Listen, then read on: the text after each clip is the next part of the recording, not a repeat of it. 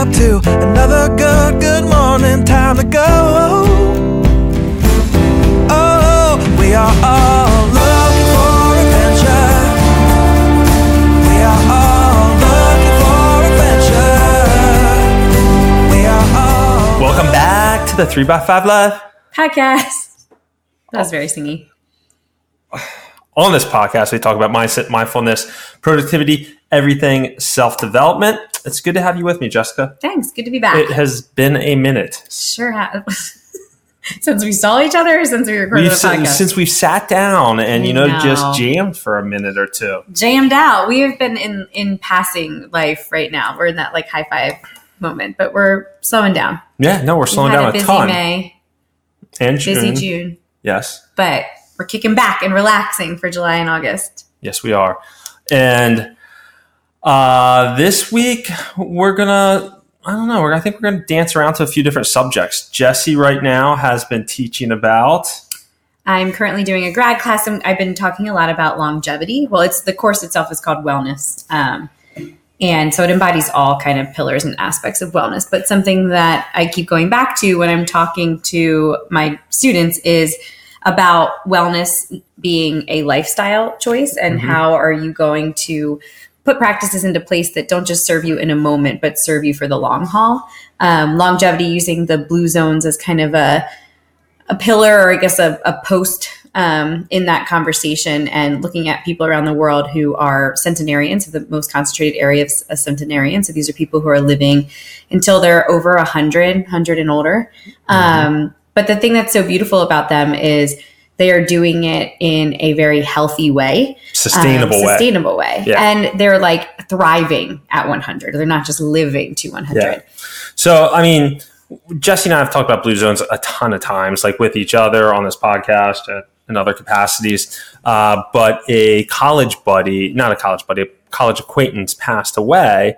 And we're 41, and it kind of like hit me between the eyes, and we started talking to Jessie about it, and he passed away of a heart attack, about lifestyle, about our choices, about obviously things can be hereditary and there can be some other complications, but just wellness in general for the long haul is what spurred the conversation.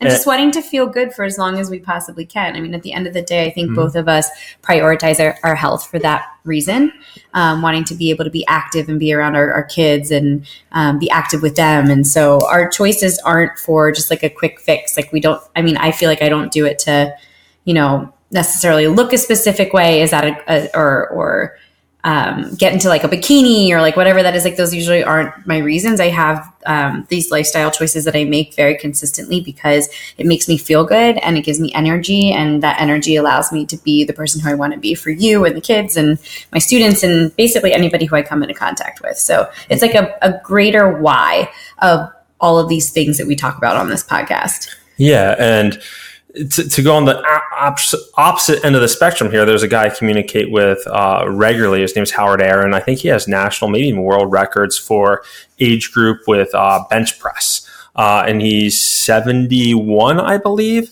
And he just got diagnosed about, 4 or 5 months ago with a very rare form of cancer. And we call him Ocho because he's going to be the 8th guy that beat this type of cancer at Penn Medicine in Philadelphia.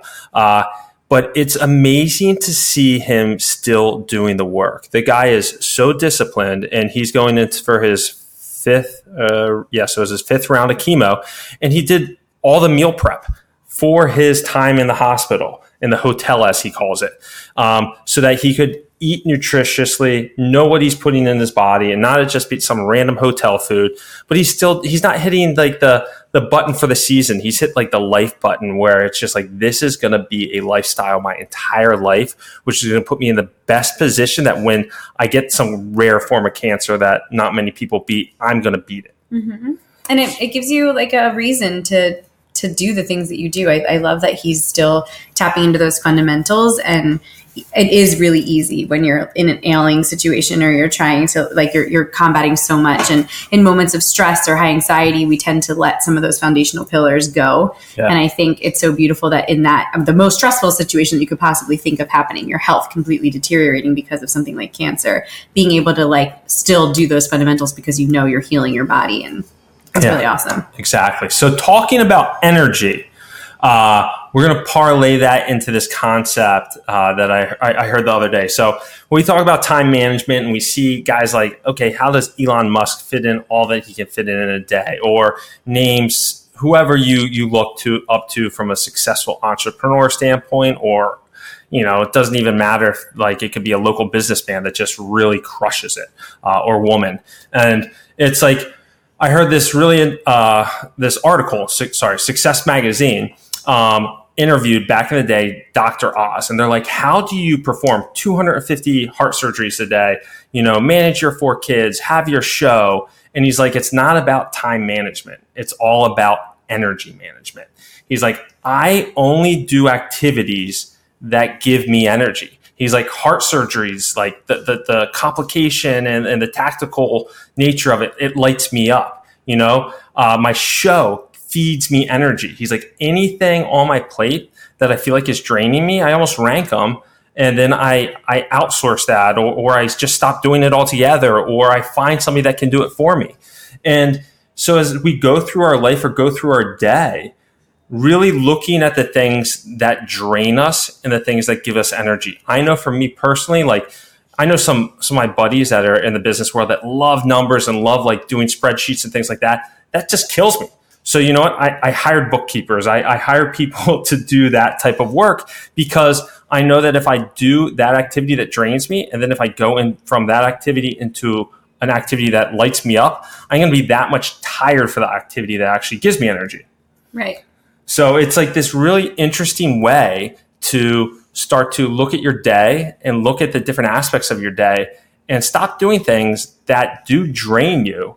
And then it's going to feel like you have more time in the day due to having more energy in the day. And I think something important to remember is, you know, we talk a lot about time management. I mean, our entire product is to look at how to be more productive in a way that you are doing less tasks, but more meaningful tasks. And then you feel like fulfilled at the end of your day. But we put so much energy into our time management and our to-do list in order to feel like that sense of accomplishment and success. But I think this piece, and when you talked about this with me, we have to do the same thing for our energy. If we don't map out or manage where our energy is going within our day, then it gets sucked or hijacked from things that we don't want it to go to. Yep. So planning out those activities or moments where you know it's life-giving and not life-sucking is really just as important as managing your day from a to-do list standpoint, I think. Yeah, and also like knowing when you have your just natural peaks and flows of energy. You know, some people, when they wake up in the morning, their brain is firing and they're like, I'm going to get into deep creative work right when I wake up, you know, or, you know, they love to get their workout in first thing because they know their energy is going to be so bad at the end of the day that they just won't get their workout in. So they get that in first thing in the morning. So it's really knowing the ebbs and flows of your energy and then putting in the pieces in place that make sense to optimize the energy in that given, you know, couple hours of the day.